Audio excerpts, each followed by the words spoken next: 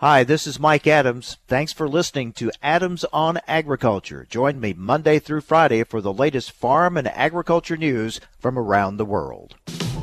Informing America's farmers and ranchers, it's Adams on Agriculture. Produced by the American Ag Radio Network. Here's your host, Mike Adams. Hello, everyone, and welcome to Adams on Agriculture. Thank you for joining us and letting us be part of your day, and Merry Christmas to all of you. Busy week as Congress rushes to get things done before their holiday break. We're going to be talking about trade with Angela Hoffman, co-director of Farmers for Free Trade. We'll talk markets with Matt Bennett with agmarket.net. And we're going to talk with Ray Atkinson with the American Farm Bureau Federation, how Farm Bureau and others are trying to help farmers deal with stress in a very challenging year of 2019. Farming stressful anytime, but especially in a year like this. We'll talk about that a little bit later on in the program. And I also want to mention that a congressional agreement to fund the government for fiscal 2020 has been reached, which would include $1.5 billion in disaster relief for farmers hit by this year's bad weather, and also a tax package that would revive the $1 a gallon tax credit for biodiesel and renewable diesel and extend it through 2022. Those are a couple things we'll be talking a lot about later in the week. But joining us now is Jake Parker, Senior Vice President of the U.S.-China Business Council. Big news, of course, is it looks like we're very close to that Phase 1 trade deal with China. Jake, thank you for joining us. What can you tell us, what's in this package? So what's in the package now is we have some commitments on intellectual property, technology transfer, the part that's very important to your listeners, agriculture, which I think was one of the big winners in the agreement, financial services liberalization on China's side. There's going to be some focus on currency manipulation and ensuring that there's stability there going forward. Then there's a big component on expanding trade. This is the purchases piece that we've heard about. Now, what can you tell us there? A lot of speculation about what they'll be purchasing. Yeah, that's right. So when we've looked at the U.S., so there is a bit of a difference between what the U.S. has announced and what we've seen the Chinese announce. On the U.S. side, there's a focus both on structural removal of non-tariff barriers in China, which prohibits certain U.S. agricultural products from entering the market. What the U.S. government has told us is that covers seafood products, meat, poultry, rice, dairy, infant formula, horticultural products, animal feed, feed additives, pet food, and products of agriculture biotechnology, which, as you know, biotech event approvals in China have been delayed, which has limited some of the scope of the agricultural foodstuffs that can be exported to China. Unfortunately, what we haven't seen is the same level of detail from the Chinese side. What the Chinese have focused on is the U.S. import ban on poultry has been lifted. They've talked about selling additional pears, oranges, and dates into the U.S. market. They have indicated that they would do additional purchases of U.S. agricultural products, including pork, poultry, wheat, corn, and rice, but they haven't talked in the same granularity about the purchase numbers that the U.S. has. As you and your listeners are probably aware, the U.S. has announced $200 billion in purchases over the 2017 numbers over a 2-year period. So a big part of that would have to be agricultural products. So we haven't seen the Chinese echo that sentiment, so we're hopeful for additional details in the weeks ahead. We're talking with Jake Parker, Senior Vice President of the U.S.-China Business Council. Jake, how concerned or skeptical should we be about China living up to the agreement once it is signed? So I think that's a fair question, and ultimately the U.S. government and the Chinese have agreed to a dispute resolution mechanism, or what you might call an enforcement mechanism, that would allow for each side to raise issues at the working level that could then be escalated to the deputies level, that would then be escalated to the principals level, the Ambassador Lighthizer, Secretary Mnuchin, Vice Premier Liu He, and that can be accelerated very quickly. So if one side feels the other side is not implementing faithfully on their commitments, then that side can raise it quickly, and if it's still not addressed, then there's punitive action that can be taken.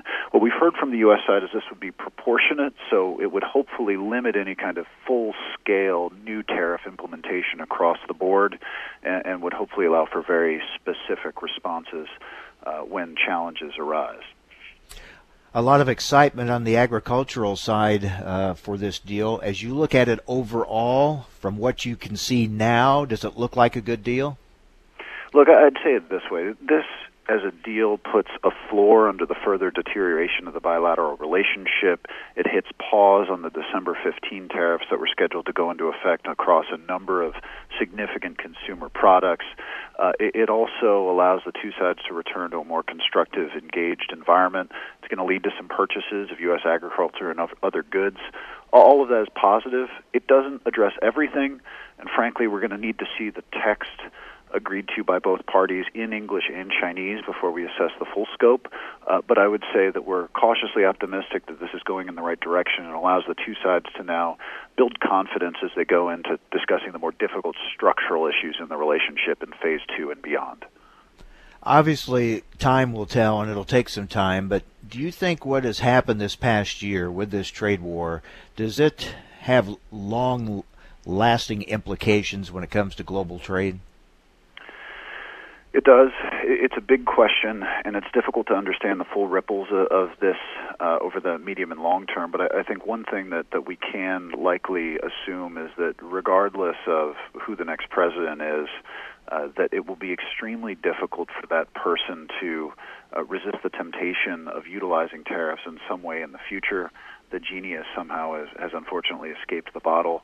I think that there's also been more of a focus in this administration on a bilateral mechanism and taken some of the wind out of the multilateral institution sails.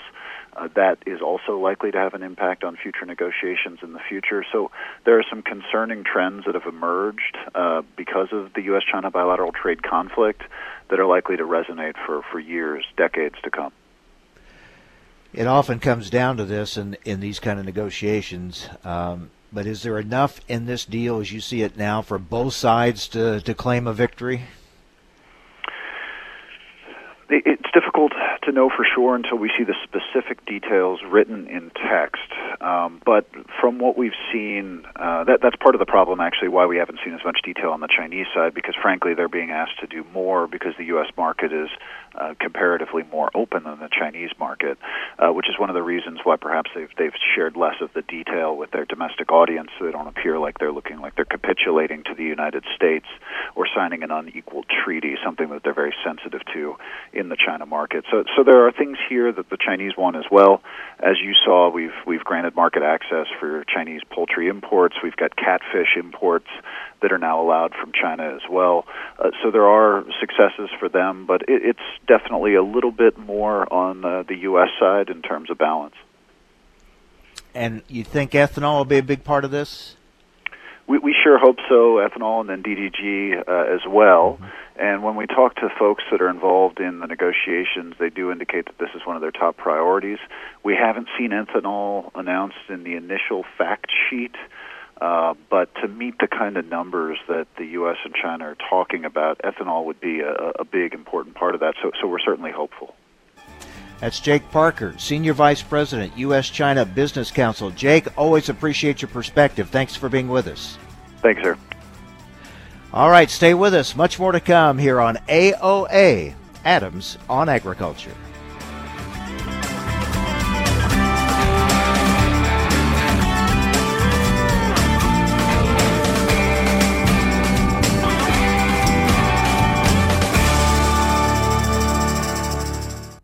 The patented pod shatter reduction technology canola hybrids from Invigor are the perfect blend of strength and durability. Stronger pod seams and stems protect the canola seeds within while protecting you from potential yield loss. And that gives you added flexibility at harvest, even when dealing with adverse weather conditions. Shattering yield records, not pods. That's smart. Contact your local BASF seed advisor today. Always read and follow label directions.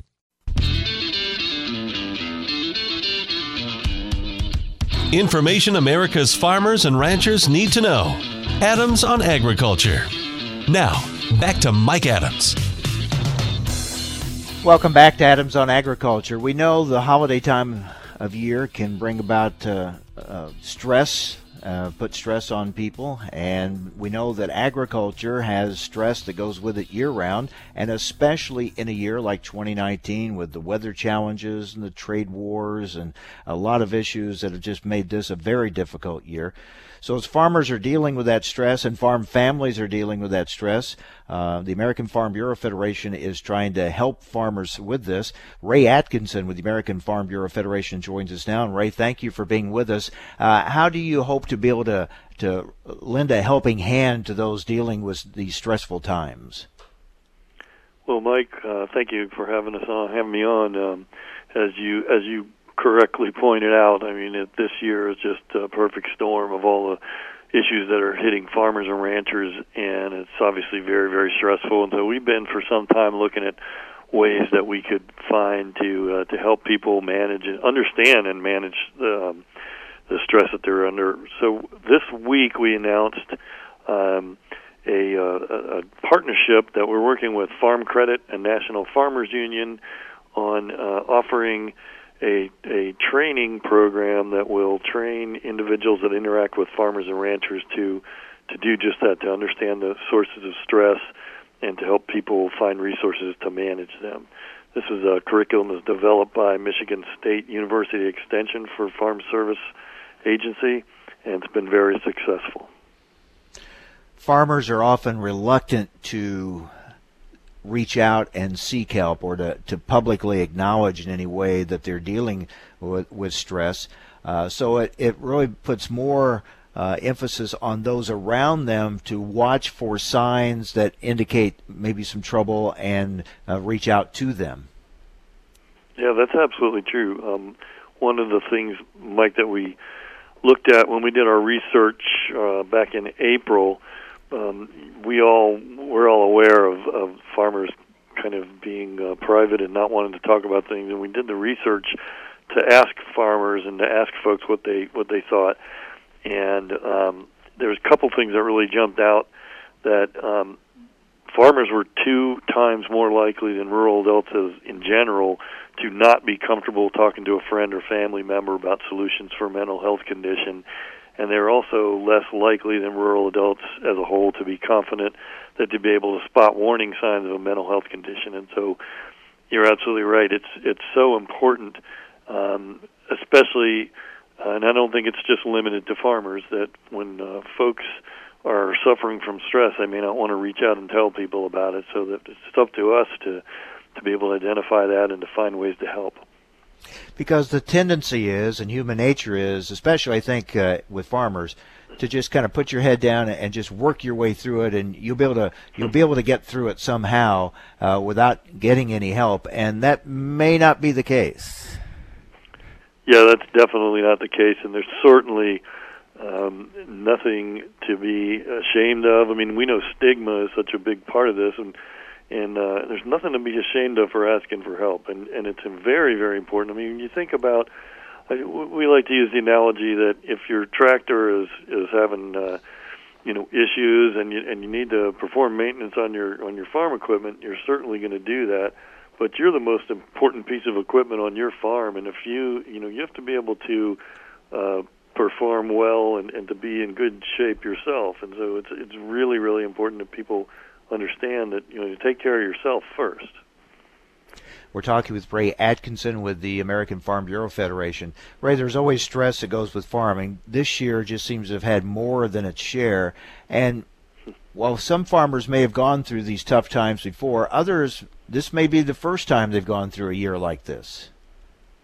That's absolutely right. And I'm not sure which is worse, honestly. Somebody who's been through it year after year after year and maybe even experienced it during the 80s, or somebody who's experiencing for the first time.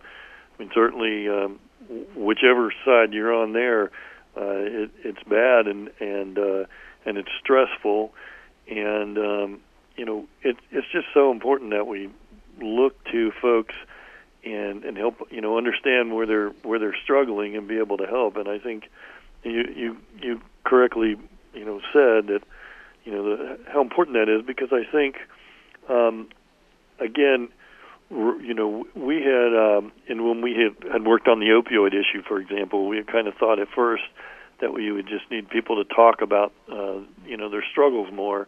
And we realized people don't really want to talk about their struggles, but so it became, farmers help farmers. When somebody's got a harvest coming in and they're sick or something, people come out and help them. And so we need to use the same resources here to really help people look to their neighbor and try to see what they can do to help them.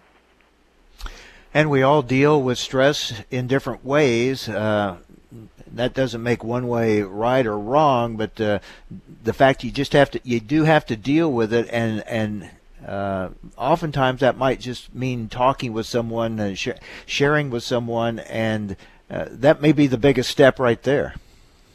That's absolutely true. We put together a web page, that has resources for stress and mental health, and it's fb.org/rural resilience.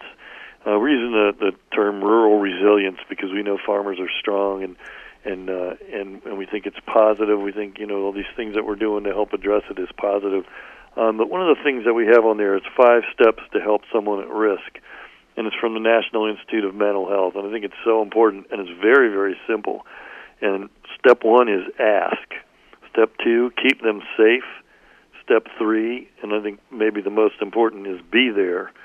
Step 4, help them connect. And step 5, follow up. But just being there for somebody and just being willing to listen is probably the most important thing that we can do. We mentioned it's hard, say, for a farmer to seek help, but it's also hard for those around them sometimes to offer help because you don't want to be pushy, you don't want to cross any lines. So it's kind of it's a challenge to show support without being real pushy at the same time, and feel like you're crossing some kind of lines or boundaries. Yeah, that's absolutely right. I think, and again, just being there for somebody. If you got if it's a particularly a family member or a really close friend, I mean, they will most likely open up to you. But if they don't, we don't know what to say. And sometimes just saying to somebody, I don't really know what to say. So, but I want to help you. Maybe that's sometimes the best thing you can do. And just watch for behavior that's different than normal, right? If they're more withdrawn or more quiet than usual, or just acting differently, that might be a sign. Absolutely. And on the website I mentioned, fb.org/rural resilience, we have warning signs of stress, and they're very specific to farmers. It's from New York FarmNet, and it's things like changes in routines, people stop attending regular meetings or religious activities, or drop out of groups, or don't show up at the coffee shop. Decline in the care of domestic animals, increase of illness, which is not really something you think about, but people have more colds and flus or other chronic conditions. A lot of this is tied to sleep. I mean, stress leads to loss of sleep, which leads to a lot of other things like illnesses, and another one's increase in farm accidents, decline in appearance of the farmstead, signs of stress in children, and decreased interest, maybe being less willing to commit to future activities or sign up for gatherings or show interest in community events. So those are things that I encourage everybody to look at that list, fb.org/rural resilience, and really think about are we seeing signs of those things in our friends or even in ourselves? Yeah, that's a good point. We need to kind of look at ourselves as well as watch others around us and take care of each other. Again, give us those websites and those places for resource material, Ray. Yes, it's fb.org/rural resilience, and that's where you'll find we have links to the list of the warning signs of stress, the 5 signs to help someone at risk. There's a link and numbers for the National Suicide Prevention Lifeline. There's also links to our research that we did with Morning Consult in April on farmer mental health, and some other. There's also a link there to the information about our training program, which we're offering this January at our annual convention to our state farm bureaus. Very good. Ray, thank you very much for the information. We appreciate it. Good to talk with you, Mike. Take care. Ray Atkinson with the American Farm Bureau Federation. Stay with us. You're listening to AOA, Adams on Agriculture.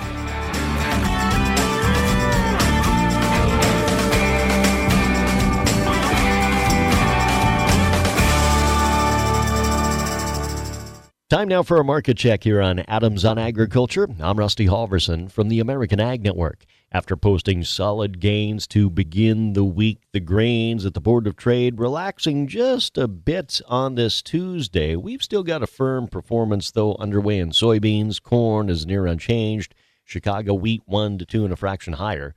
Grain and oil seed prices rose on Monday as traders digested President Trump's trade deal with China, which U.S. officials said includes a pledge for major purchases of American farm products. March corn extended higher on Monday, marking the third consecutive session in a row of advances.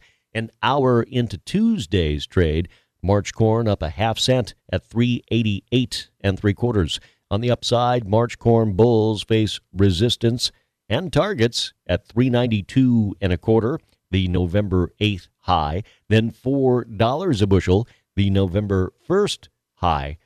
In soybeans, January up 3 1/4 at 9.25 1/4. March 9.38 1/2, up 2.5 cents. In the wheats, Chicago March up 2.5 at 5.52 1/4.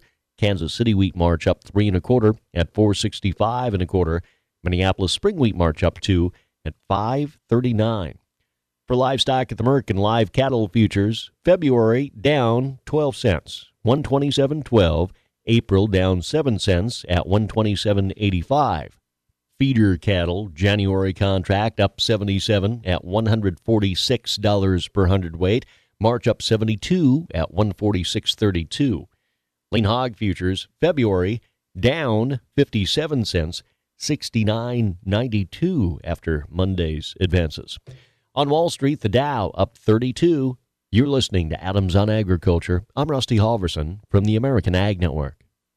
Take a look under your bed. Find stuff under there? What about jobs? No? Now try your basement. There's a pair of overalls that overall you're not so into anymore. A perfectly good laptop that hasn't sat in your lap in months. And even more stuff, but still no jobs? Well, you really have both. See, stuff is defined as household articles considered as a group. Sometimes this stuff is no longer needed. Wait, no longer needed? That can't be right. Because remember those jobs you were looking for? Those are really needed, and they're the stuff inside your stuff. Even inside that winter coat that moved with you to Phoenix. Our job is to unlock those jobs, and it starts when you donate your stuff to your local Goodwill. Here's how we do it. When you donate to Goodwill, we sell your stuff to provide job training for people right here in your community. So just by teaming up with Goodwill, you help create jobs. And isn't that worth parting with the leftover guitar from your 80s cover band? Goodwill. Donate stuff, create jobs. Find your nearest donation center at goodwill.org. A message from Goodwill and the Ad Council.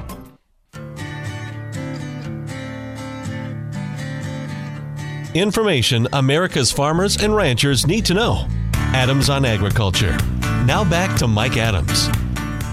Well, 2019 has certainly been a challenging year for trade, but it looks like the year is finishing up a lot better than it has started out or been throughout much of the year.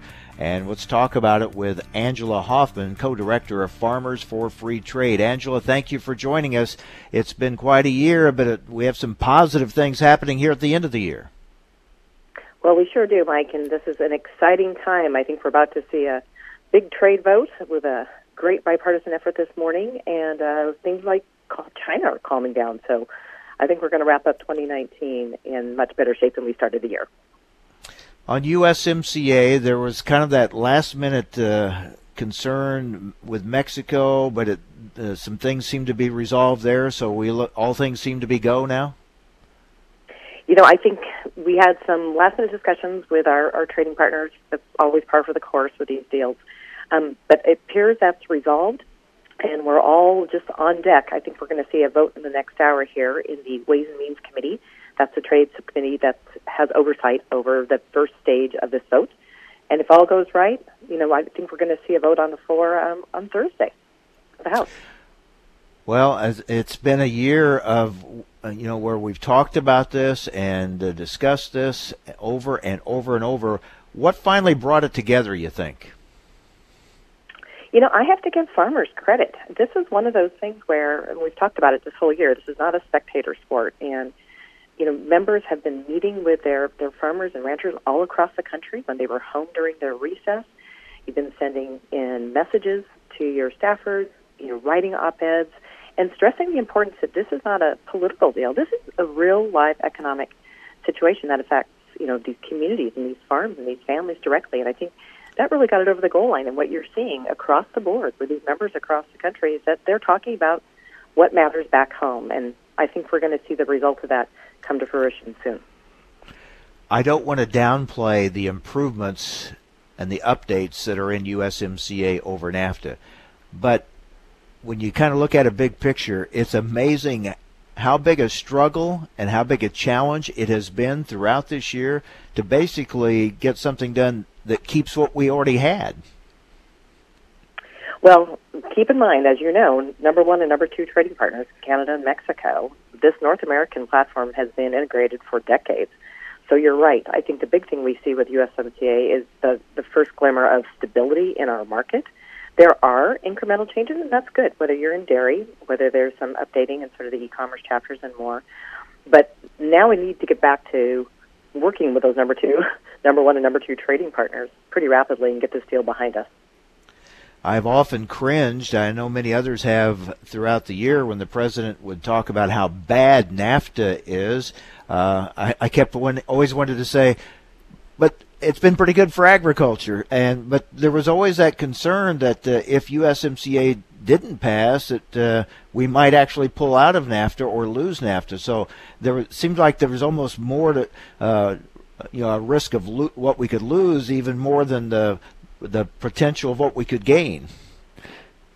Well, I think you're absolutely right about that, Mike. And keep in mind, without NAFTA, we would go back to the 90s where we would see tariffs on U.S. agriculture exports that would be reimposed. Those could be between 15 and 70%. Those are big numbers. So, yes, agriculture has benefited significantly from NAFTA. And moving forward, I think we have an opportunity to not only move into NAFTA, but perhaps regain some of our footing into the TPP and some of these other markets that we've been hoping to open up over the last year. So the Senate will probably vote on USMCA in January. I've seen some comments from a few senators expressing some concerns. Do you think there's any problems in the Senate as far as getting it passed? Are there the votes there?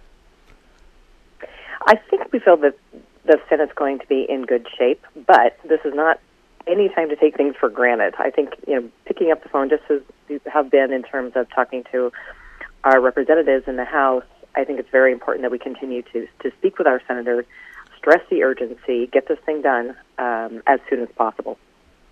We're talking with Angela Hoffman, co-director for Farmers for Free Trade, and Farmers for Free Trade has been canvassing the country this year, pushing for passage of USMCA, so we're getting close to that. It looks like we're also getting close to at least a phase one deal with China. We heard earlier from the senior vice president of the U.S.-China Business Council, who kind of gave us some of the what looks like the framework of the deal, but we're still waiting for some details, aren't we? Well, the devil is always in the details, and in this case, we've heard some inklings of ag purchases, but we don't know those quantities and amounts. And the big outstanding issue is that there are still a number of tariffs, both on the list leading up into September, hundreds of billions of dollars worth of tariffs on both imports into the U.S. and those exports to China too. So, what we really want to do is see those details, make sure those tariffs are eliminated as well. Only then will farmers really realize the benefits of a phase one. And there'll be the big issue, because of past history and past actions or inactions on the part of China, to make sure that they live up to whatever's agreed to in the deal. That's right. I mean, enforcement will be a huge part of this, and working with China on a commercial basis moving forward certainly will come with an expectation of accountability, and that they'll adhere to whatever they agree in our next phase of this deal.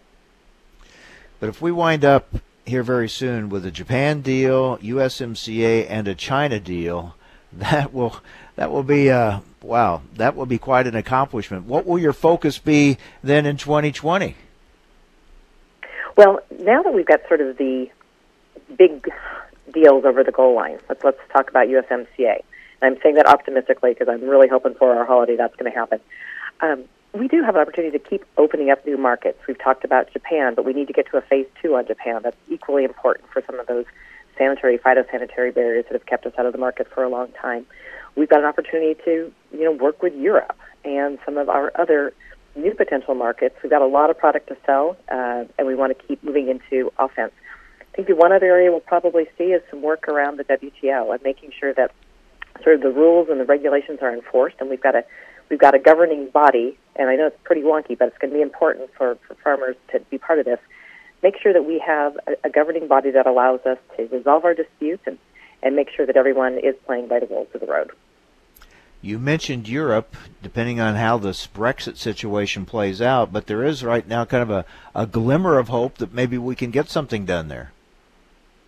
We'd sure like to see a deal done with Europe. Keep in mind, when the talks first started, agriculture was not at the table, and it was not in the deal. And, again, this is an important part of being involved in trade negotiations because any deal with Europe, of course, must involve agriculture and resolving some of these very long-standing regulatory issues.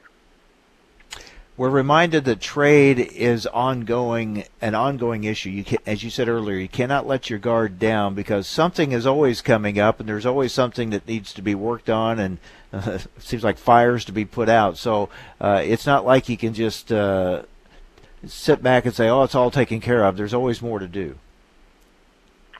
Well, and I think the biggest lesson learned over the course of the last decade is we kind of stopped talking about trade, and we assumed and took it for granted that it was working for agriculture, and that our members of Congress knew about that, and that our state and local officials knew about it, and they didn't. And over the course of the past 2 years has really been a wonderful opportunity to have those conversations, have them back home, make it personal, but stay involved in the process. So we're not finding ourselves, a couple of years down the road saying, what happened to trade again?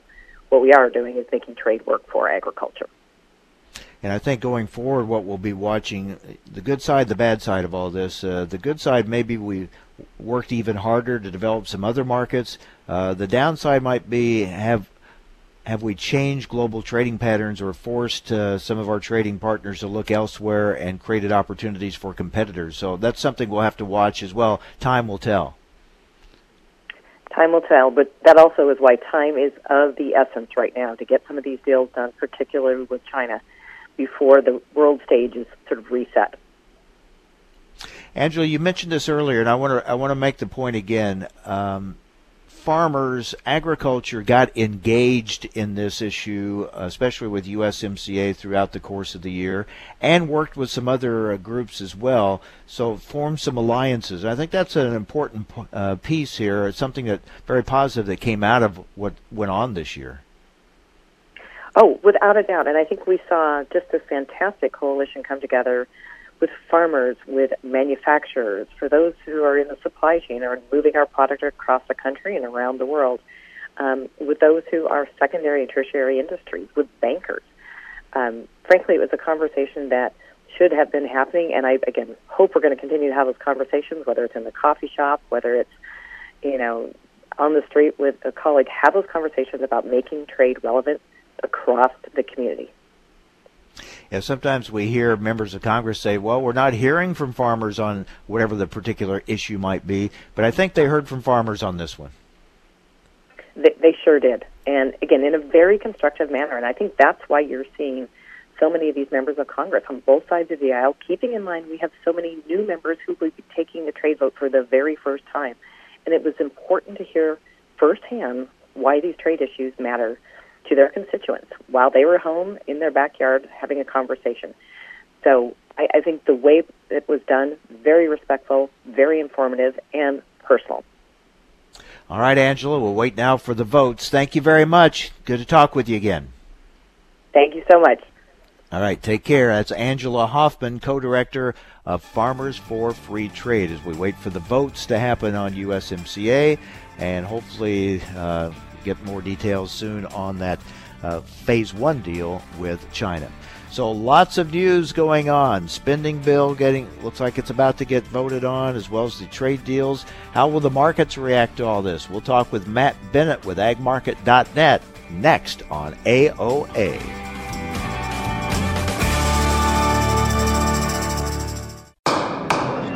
Mr. Chairman, as a corn root, I speak for millions of my kind who can't be here to defend themselves. Pests are stalking our stalks and undermining our roots. But we can elect to protect with a legacy of strength. Pancho Votivo 2.0 seed treatment system increases nearby microbial activity to help us grow stronger. That's smart. Ladies and gentlemen, please, this is a corn roots movement. Ask your BASF seed advisor about Pancho Votivo 2.0 seed treatment. Always read and follow label directions. Information America's farmers and ranchers need to know. Adams on Agriculture. Now, back to Mike Adams.